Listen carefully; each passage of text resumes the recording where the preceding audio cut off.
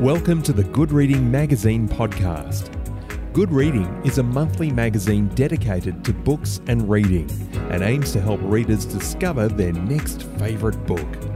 You can find out more about the books discussed on today's podcast at goodreadingmagazine.com.au. Hello and welcome to the Good Reading Podcast. Don Watson's books include Recollections of a Bleeding Heart, Paul Keating Prime Minister, Death Sentence, and The Bush, which won the Indie Book of the Year and the New South Wales Premier's Literary Award. Today I'm talking to Don Watson about his new book, The Passion of Private White. Don, welcome to the Good Reading Podcast. Thank you. You've known Neville White since you were undergraduates together at La Trobe University in 1968. How would you describe Neville White then, and was there any indication of the life that he might lead? No, he was interesting because he was the son of a famous boxer, Kid Young, and he grew up really in a boxing gym because the famous boxer became a famous trainer and trained a lot of Aboriginal boxers, of whom one, George Bracken, was a sort of hero of mine when I was a kid. And so Neville came with a bit of a glow about him in my eyes. And also, of course, he was a Vietnam vet. He'd come out of Vietnam in December and turned up at university in March. It had never occurred to him to go to university, but he didn't want to go back to his job when he came out of Vietnam. Like most of them, they wanted to do something. There was something wrong with the idea that you came out of Vietnam and went straight back into the job you were in before. So he decided to go to university. He hadn't matriculated, but they let him in anyway. 4 years later, he won the university medal and he was off on an academic career. In the meantime, he was edgy. I was doing humanities, he was doing science, biology and genetics, but he crossed over a bit into humanities. I think he did philosophy while he was there, and he had a tremendous urge to learn. I think he was very conscientious at that level, but he was also, he played football and he was very physical. You approached Neville with caution. He was likely to give you a two-fingered jab in the solar plexus for no particular reason. It's easy to be wise up to the event, but I never thought that his behaviour was down to Vietnam, maybe to army training, but he never talked about the engagements in Vietnam, which in the end caused his deep mental troubles that came upon him later, and the diagnosis of PTSD. He became a good friend. That's 53 or 4 years ago. So, it's been an enduring friendship. What was Neville's attitude to the war in Vietnam and to conscription in general? Did he readily accept his conscription into national service? He wasn't a draft resister. He went in thinking, well, it won't do me any harm. He was always opposed to the war. He had a friend in Geelong where he grew up, a man called Neville Scarlett, who was also registered in science, but Neville Scarlett was a Marxist, I suppose, and little Neville's left. But Neville was opposed to the war all along, and that was a minority position in the mid-60s. When in 1967, after 2 years training or 18 months training, they asked him, the platoon he trained with, was he prepared to go to Vietnam? He said no, and he refused to go. So all his now close friends went off to Vietnam, and he was left in an army hospital looking at mainly soldiers' urine to check for VD. In the end, he couldn't stand it doing that. After 3 or 4 weeks, he thought he was tormented by the idea that these men might be wounded or killed. He would never be able to forgive himself. He was dodging something that they were trained for. They were going through with it. So he was put in the awful position of feeling that while he was opposed to the war, and trying to find what the moral position was. He, in the end, I think, decided that friendship was a moral position and that he had to honour the friendship. So he went. So his early studies of genetics, and this is where we get to, I guess, the heart of the book, brought up an interest in First Nations peoples, and particularly the Yolngu people. Who are the Yolngu people and where are they situated within the greater area of Arnhem Land? Well, if you think of that box-like bit of the map at the top of Australia, the Arnhem Land, the Yolngu and Northeast Arnhem Land, so they're the right-hand top corner. if Australians have been there, they're most likely to have visited would be Nhulunbuy or Gove. 30-odd kilometres south of Nhulunbuy is Yirrkala, where the people go hunting for Yolngu paintings and barks and things of that kind. And there's a great gallery there. There are coastal Yolngu all around on the Arafura Sea and the Gulf of Carpentaria. The people that Neville finally settled with were inland, about 4 hours west-southwest of Nhulunbuy, at a place called Doinji, just west of the Mitchell Ranges, which is it's hard stone country. Not a great deal to eat there, really. But the two main clans, the Ratangu and the Wagalak, they moved with their seasonal movements between the Arafura Swamp up near Mirandacha in the north down to the Walker River, and a very large area. But there were only ever probably about 150 of them.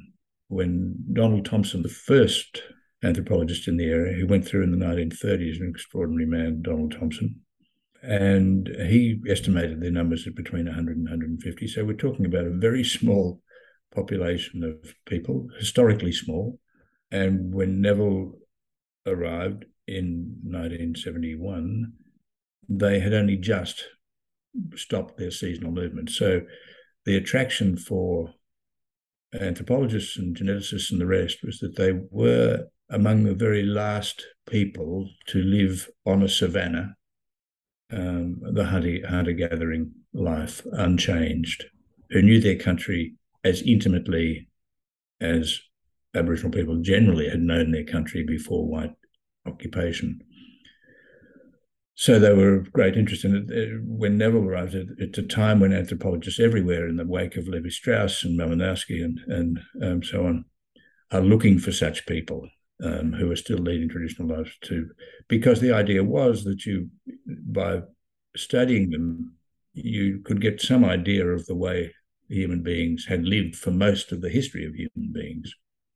And Neville was particularly attracted to these people, A, because he was told by those who knew that they were the last of the Yolngu to walk their land and live in the absolutely traditional way, and also because they were savanna people. That's where human beings basically began. So we're talking about a nation of people, I suppose, a group of people, the Yolngu. Well, the book discusses 3 or 4 clans within that group of people. The Yolngu are a sort of federation.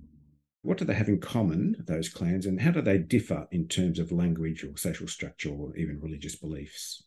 This could take us some time. It took me a long while to understand. It took Neville years. There are probably anything up to 5,000 Yolngu, maybe. Let's say there were 30-odd clans. The Yolngu divide into 2 moieties, and this is sort of important: the Yirritja and the Dua. Yirritja marry Dua, and Dua marry Yirritja, and Yirritja don't marry Yirritja, and Dua don't marry Dua. So, Gregory, this takes too long. People have to read the book. The 2 clans we're talking about, if we keep it to them, the Ratangu were the owners, and the Wagalak were the managers. But they were an intermarrying clan. I think Neville estimated about 75% of marriages were between Ratangu and Wagalak. And there were a couple of other clans nearby that they also married. The Ratangu could marry into, like the Jumbapingu or also Dua, and so on. There are differences in the language. There's sometimes great difference between dialects, but between Wagalak and Ratangu, there's very little difference, and the only difference they maintained was really for the purposes of marriage, to say, well, you are different. Otherwise, the division might be blurred. At the same time, there were ceremonial connections between all the clans. So even though they're a long way away, there's a strong ceremonial connection between the Warramiri on Elcho Island and Doinji, which is a long distance away. The dynamic involved here is that the Ratangu Wagalak, being isolated, believed themselves to be very different to the coastal people. The coastal people, they maintained, knew nothing about them. They had held on to their traditions. They hadn't been affected in the same way by the Macassans, who'd been coming for 200 or 300 years to the coast, although they were affected to some extent and took up a lot of words and some of the technology. They saw themselves as different people with a culture that was significantly different. And they were seen as people who were vaguely admirable for their insistence on staying on the land and refusing to go into the missions or go into any kind of serious contact with the West. But they were also seen as sorcerers. It made people a bit nervous, really. That has consequences later because the Ratangu find it hard to get wives. And in the end, without wives and without offspring, they lose out. So now at Doinji, in the space of the time I've been going there, all the Ratangu men are dead, and so are their sisters, bar one, I think. And the place has become much more a Jumbapingu and Wangalak place, particularly Jumbapingu, just by natural forces, not conquest. And it retains its great traditions, but the ownership of it has changed. And that is probably a force within Aboriginal society across the board, right across the continent. We're talking about long periods of time, and often the cultural change was just simply to do with demographic change, with reproductive forces. The fact that Neville sort of observed it over 50 years means that he's actually been able to see how change might occur that looks very puzzling to archaeologists and anthropologists, for that matter. While there's a sort of sense of timelessness within our understanding of Aboriginal society, and was certainly a part of the cosmology that there is not a beginning and an end, there is just the everywhen, as Bill Stanner called it. There is change, there is a dynamic within it, and it depends on personalities and chance. We won't spend any time talking about the tensions that the white invasion created. So we're talking about successive waves of pastoralists, of prospectors, of missionaries as well. One of the very strong threads that runs through this book is the tensions. A number of people that can, I guess, illustrate this tension, but there were two in particular. One is Tom Baringal, Tom Gudamini Baringal. I hope I'm saying that reasonably well. And the other one is this fellow called Cowboy. Now, Tom was a senior man in the community of Doinji. Cowboy, on the other hand, represents someone who is, I guess we'd call moving with the times. He's deciding that his area might be turned into a cattle station. Can you tell me a little bit about those two characters, Tom and Cowboy, and the tensions that exist between those two men within the community more generally? We tend to look at a society which is so unlike our own, and we see everybody as the same, basically. But in fact, as I said, there's a dynamic within it, and personalities decide a lot of these things. They certainly decide a lot of these things where there's polygamy, for instance. There's a famous Yolngu man from over on the coast, or Wongu, who had 23 wives and more than 60 children. He's a real force of nature, and he changes a lot of things, because if he's got 23 wives, that means a lot of men are going without, or they're cuckolding him, or something's going on there. In other words, there are the ideal rules and the ideal marriages, and then there's what really happens. So if you look at the reactions to the pastoral invasion, you can actually see it in the way someone who's been raised with the cattle on a pastoral thing, even though he may still be ceremonially very strong and have great knowledge of the songs and all the rest, and the facts of the land are contained within the songs and the ceremonies, but he may dress in a singlet and a big broad hat and wear moleskin trousers and think like a cattleman. And his body shape will be different too, because he's eaten like a cattleman. So he'll be bigger and stronger, and his dogs will be bigger and stronger and so on.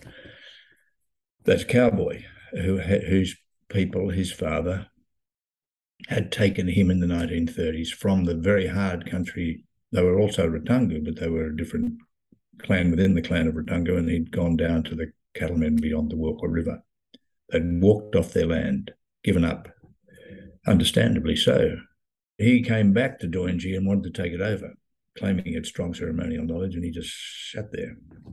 Tom, on the other hand, had never gone into the stations, into the cattle, raised by his stepfather, Dulatarama, and his real father, Byman. And Tom is a conservative traditionalist, absolutely in every detail, worries about things going wrong. If you mess things up, dangerous ceremonies and so on, and absolutely opposed, like all the Ratunga, to any kind of cattle.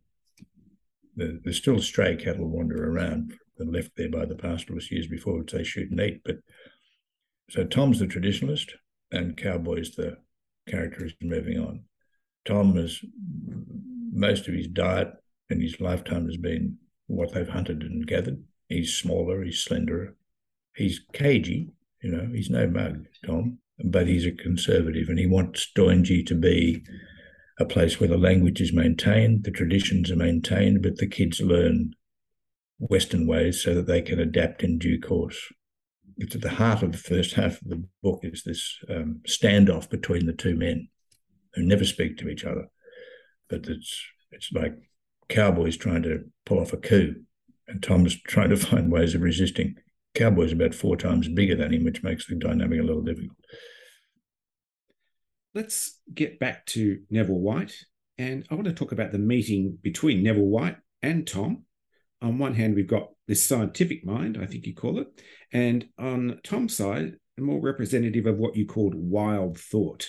How did they come to meet and what was the nature of their relationship? They came to meet because when Neville went out there, having done his genetic research right across Northern Australia with groups everywhere, and then he concentrated after a famous man on Elcho, a great Yolngu statesman, David Burramura, told him, if you want to understand traditional Yolngu society, you've got to go to this place called Doinji, where they've just stopped their seasonal movements, but they know the country like no one else. So Neville flies in there with an equally famous missionary called the Reverend Harold Shepherdson, a Methodist missionary, who's a really interesting character, and in that the missions messed up an awful lot, but they did things which you wish were still being done in a way. That sense of vocation was powerful and very good influence. Anyway, Shep flew him in there in his homemade plane. He hadn't a word of the dialects. They welcomed him, put him to work straight away, and he stayed on for months of each year for the next 50. Tom was then a young man. Right from the beginning, didn't much like the idea of, he was suspicious of Neville, unlike the others were much more welcoming.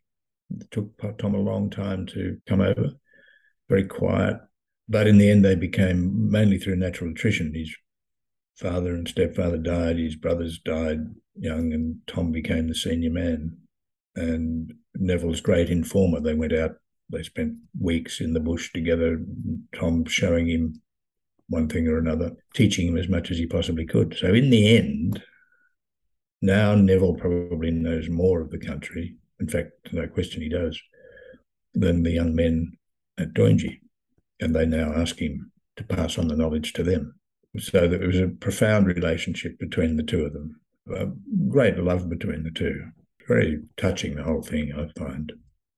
Now, Neville went out there on the basis of studying the genetics. Were there questions in his mind that he wanted to answer? And did he find the answers that he was looking for in that process? Or, as is in the case of a lot of research, did that just raise more questions and more challenges for him? I think there's a bit of both in that. What he did find with the genetics was quite interesting. He had no DNA then, of course. He used fingerprinting. What he was trying to establish was the degree of genetic diversity. Now, I should add that a lot of this stuff is now considered very sus, seen as sort of a hangover from the days of imperial anthropology and all the rest. As I understand it, there was a lot of question marks over the taking of blood. Yes, well, he was very reluctant to do that. A lot had done it. Not all Aboriginal communities were willing to provide it after a while. But the fingerprinting produced interesting conclusions, which I think are probably useful to First Nations people now when they're trying to establish where they came from, especially since so many were moved around by the missions, by governments, by protectorates and so on, that they can actually now with this material find their way back to where their people actually came from. So that's a kind of unintended consequence of this work, which might in other regards be seen as morally doubtful. Neville's work was fingerprinting, that you can tell an awful lot about a person from a fingerprint. I think the thing that he feels that was most useful from this was that he discovered that the Yolngu bear close genetic connection to the people of the Gulf country. One of the interesting things about the Yolngu people is that their language is completely unlike the language of the surrounding groups. About 90% of Australia speak a common language, the Parmaniuan.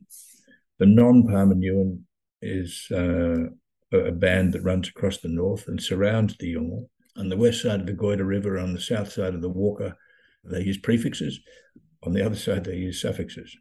This is a puzzle. Why are the Yolngu isolated linguistically? Neville's genetic studies showed that they are related to the Gulf people, the bottom of the Gulf, which suggests that his theory might be right, that they were isolated by rising sea levels, the creation of the Gulf of Carpentaria replacing Lake Carpentaria and so on. So these are interesting notions which may not be accepted by the Yolngu, who would of course say we've been there forever. But there's lots of archaeological evidence to say that they replaced some people by one means or another. There are, even at Doinji, there are very clear signs of one group coming in the rock art, one group coming in and replacing another. Anyway, that's by the by.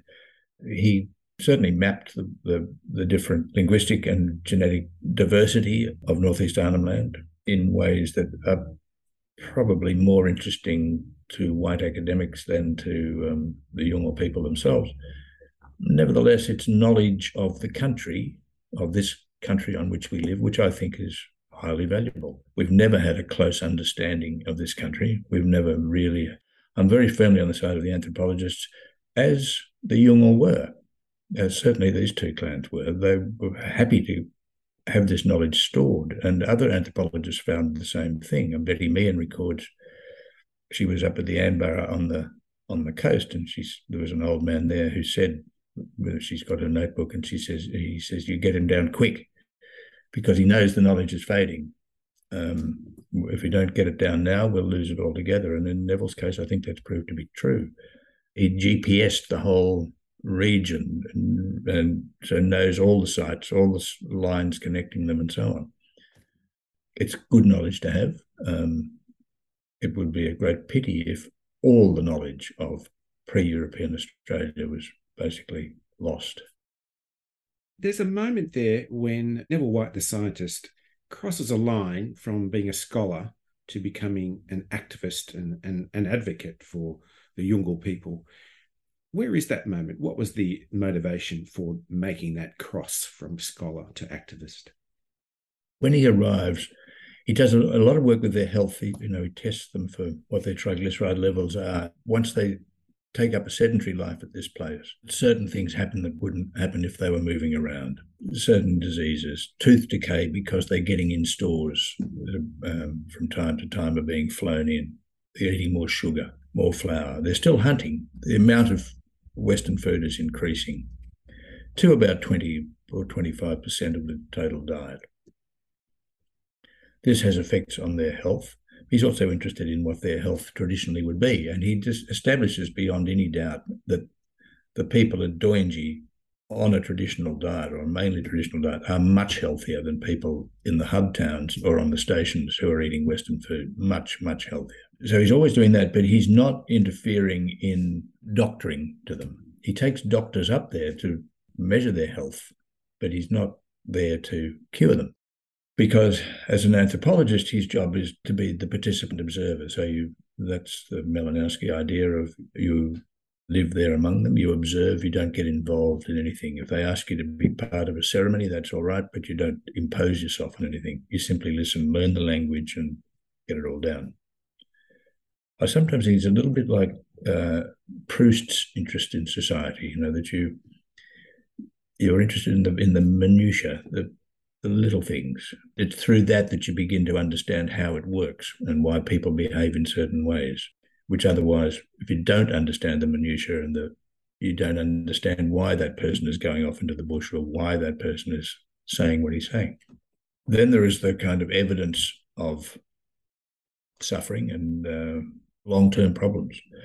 The evidence for him comes in the form of a man called Milawadu who camped with his wife next to him in the general configuration of Doinji, which by then it is basically lean-tos and what we call gunyas, I suppose. This man, he gets up one morning and he's seen his teeth are terrible, in terrible shape, but his wife is sitting on top of him and prodding his gums with a hardened stick.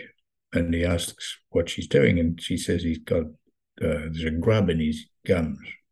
He said, he's always had pus running from the corner of his mouth and all this blood and God knows what. And Neville buckles at this point.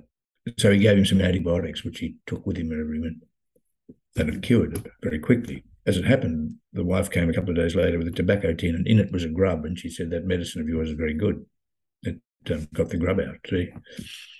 And he said, well, you're going to get more grubs if you go on eating as much sugar. And he tells them all, you've got to stop eating this sugar, or at least rinse your mouth after you've used it and all this.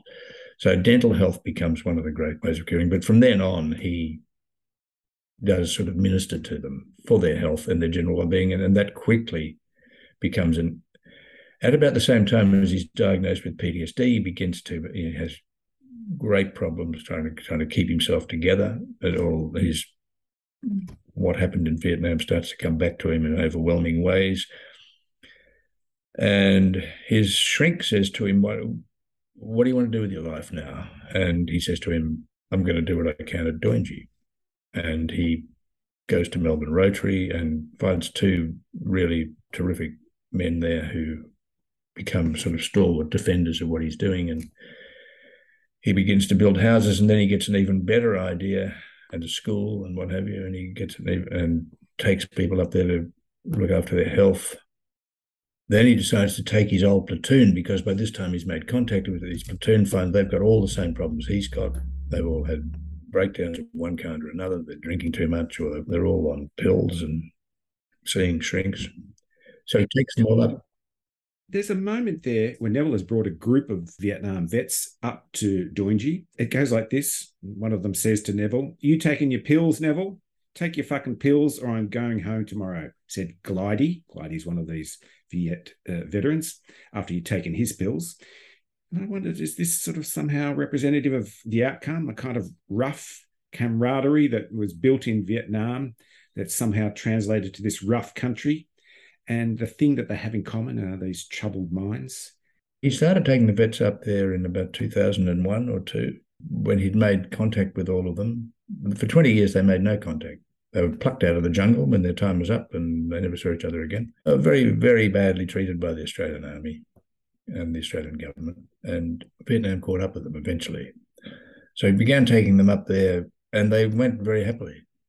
And they worked like Trojans. He got a school built, and then he got houses built, and he got plumbing fixed. He got all the things done, or most of the things done, that government and contractors had failed to do or had done very badly.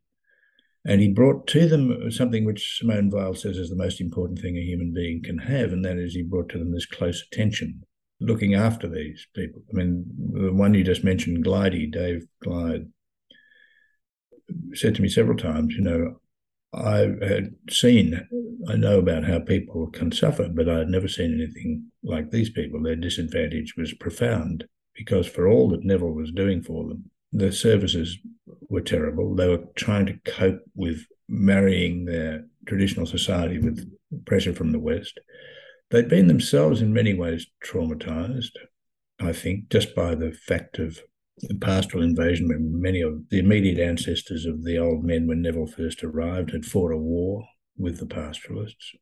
There are terrible, terrible stories of that war. There was one old woman told Neville the stockmen had come and they'd shot the men. The women and children had fled. The children had got up trees and they'd shot them out of the trees like rotten fruit, was the expression she used.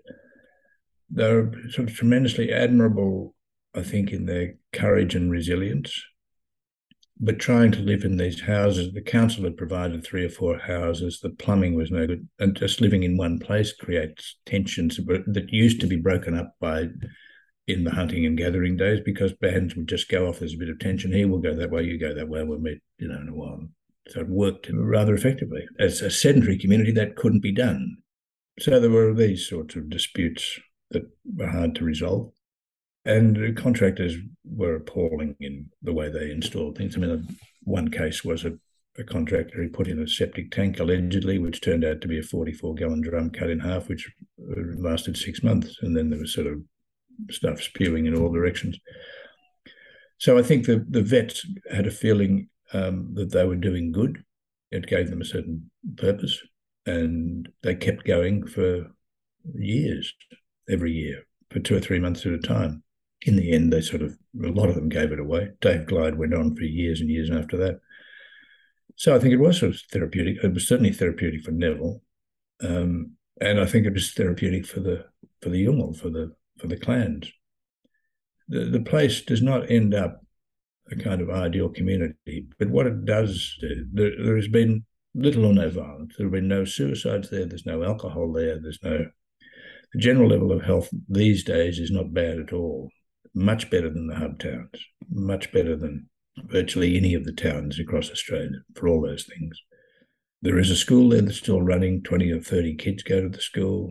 The numbers will fall off in the wet because it's very hard to live out there in the wet. It'll always be there as a sort of this strange village on the savannah. The houses they built were really good houses for that sort of climate and environment. It's given people a chance. It's kept them out of the misery of the hubs. Neville struggled very often thinking, what the hell have I done here? This is all too much for me. And if I led them up the garden path, it would be better just to have abandoned this. And I don't think anyone from Dorngie would say that. And in a way, that much agency must be granted them. I mean, they would say, this is what we wanted. There is a lesson there that, somehow in the transition of the two cultures, that the missions at their best provided the same example, that it can't be done. The funny thing about white pastoral invasion, which was not true of the Macassans, but the white pastoralists, it was as if they took over the lands of Australia and then expected the Aborigines to form a queue for a job. As if it all could be done like that. This was a different approach. It was really saying, well, we owe you attention to your needs. And this provided it. This care is what matters. And you can call it in its various forms, too much attention. It makes them dependent, all this sort of thing. Well, this really didn't. It actually kept their culture alive. It's curious. Someone told Neville in 1967 who had been there, he said, that mob there, I've been out there, they're terrific. They seem to, all get along pretty well. And it was because their culture was intact. And they were wise to say we're better off if we keep our culture intact, even if in the long run it's not going to last, even if it's got to adapt. But if that is to be done too, if we're serious about the adaptation and want them to succeed, then we have to provide good, dedicated teachers, good, dedicated care, so that when one of the things they built there was a workshop. Apart from the first 6 months, they could never get the government to provide a technical teacher, a trainer. All those young men wanted was to be taught the skills that they could then use, how to fix vehicles, how to carpent, these sorts of things. So if we're serious about this, then we make sure we get the best teacher into that school. We provide trade teachers for young men and so on. And we didn't do that. At Dorngie, that was Neville tried and succeeded up to a point. That's probably all you can ever hope for. There are positive lessons to learn from it, I think. Don, there's so much more to this book than we've discussed, and I hope people really do go out and buy it because it's a great lesson, a great survey, and a wonderful book. So, Don, thank you for joining me on the Good Reading Podcast. Thank you. All the best. I've been talking to Don Watson about his new book, The Passion of Private White. It's published by Scribner, and you can find it at goodreadingmagazine.com.au. My name's Greg Dobbs, and thanks for listening. Subscribe to Good Reading print and online magazine at goodreadingmagazine.com.au.